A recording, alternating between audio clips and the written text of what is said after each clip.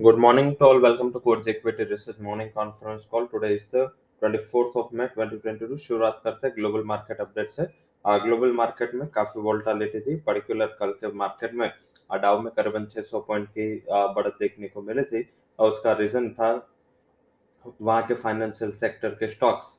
US के जो financial sector stocks है including Bank of America, Citi, साथ में जेपी मॉर्गन, सारे में कल एक अच्छा उछाल था। अमेरिकन एक्सप्रेस, वीजा जैसी जो क्रेडिट कार्ड वाली एंड कार्ड बेस्ड कंपनी में भी काफी अच्छा उछाल था। पर्टिकुलर जेपी मॉर्गन ने जो अपना गाइडेंस है एनआई नेट इंटरेस्ट इनकम का बढ़ाया, इसके चलते सारे फाइनेंशियल स्टॉक्स में एक अच्छा उछाल देखने को मिला। उसके अलावा देखें तो वहाँ पे अभी टेक्नोलॉजी एंड कंज्यूमर डिस्क्रिशनरी, जिसमें टेस्ला का सबसे बड़ा वेटेज है, वो थोड़ा अंडर परफॉर्म कल भी कर रहे थे। हालांकि मॉर्निंग में कुछ पिक्चर अलग हो गया, पर्टिकुलर नास्टेक के में एक बड़ा फॉल, करीबन 1.5% का फॉल अभी नास्टेक में आया है। उसका बेसिक रीजन है क्योंकि वहाँ पे जो स्नैपचैट करके जो कंपनी है, उसमें स्नैप उसका ऑनर है। उसके अर्निंग के बाद उसने उसने अपना गाइडेंस जो दिया उसमें उन्होंने डाउनग्रेड किया, तो स्नैपचैट का शेयर है वो 30% गिर गया। तो इसके हिसाब से पूरे नास्टेक में एक गिरावट के साथ ट्रेड कर रहा है।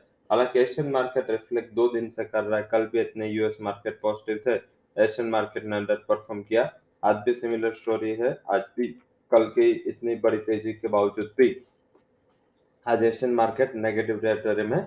उसका दूसरा भी रिस्क है क्योंकि जो क्वाड चल रहा है, उसके अलावा जो काफी कॉन्फ्रेंसेस एंड कॉन्क्लेव चल रहा है ग्लोबली, तो वो एक थोड़ा बहुत सिचुएशन को वोलेटाइल कर रहा है क्योंकि वहाँ पे लीडर्स के जो कमेंट आ रहा है वो थोड़े नेगेटिव आ रहा है। तो इस हिसाब से थोड़े वोलेटिलिटी एशियन पियर्स में है। चाइना को लेके जो कमेंट्स यूएस ने दिए, इस हिसाब से देखें तो थोड़ा बहुत वहाँ पे तनाव बढ़ने की भी परिस्थिति है, वो इमर्ज हो रही है।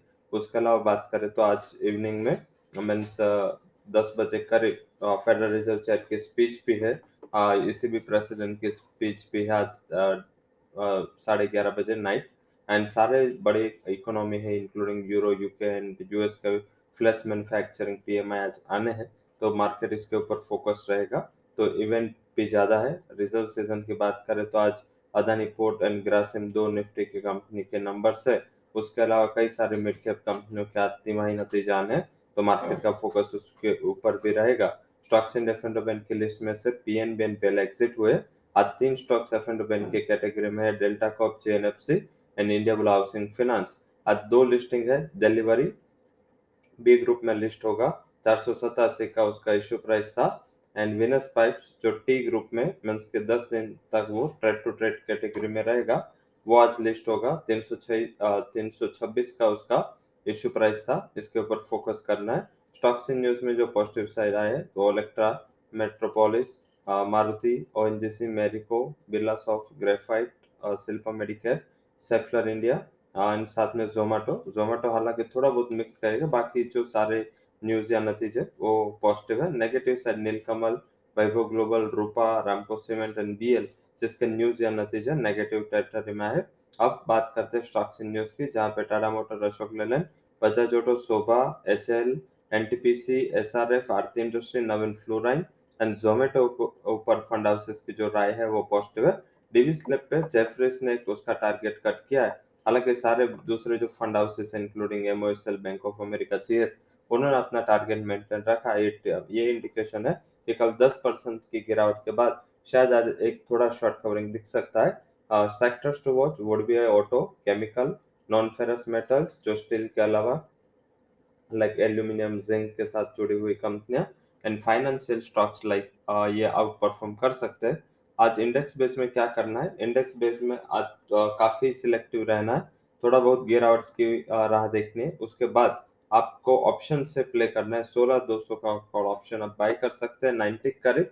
38 का स्टॉप लॉस लगा, 220 would be target. Nifty bank का 34,800 का ऑप्शन आप 290 करीब बाय करें, 124 would be stop loss, 610 would be target. तो ये इंडेक्स साइड से हमारा टॉप रिकमेंडेशन है। स्टॉक साइड से मारुति सुजुकी में हम रिकमेंड कर रहे हैं मॉडरेट बुलिश व्यू के साथ, उसका 7800 की स्ट्राइक का कॉल ऑप्शन 130 के करीब बाय दे रहे हैं। स्टॉप लॉस आप लगाए 100 के करीब, 155 से 160 तक के टारगेट वहां पे देखने को मिल सकते हैं।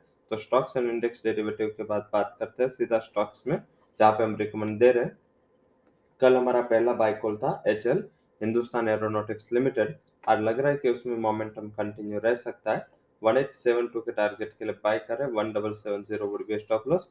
ये हमारा पहला हाई कन्विक्शन रिकमेंडेशन है। सेकंड कन्विक्शन आ रहा है टाटा मोटर्स पे, बाय करें, 434 would be target, 414 would be stop loss.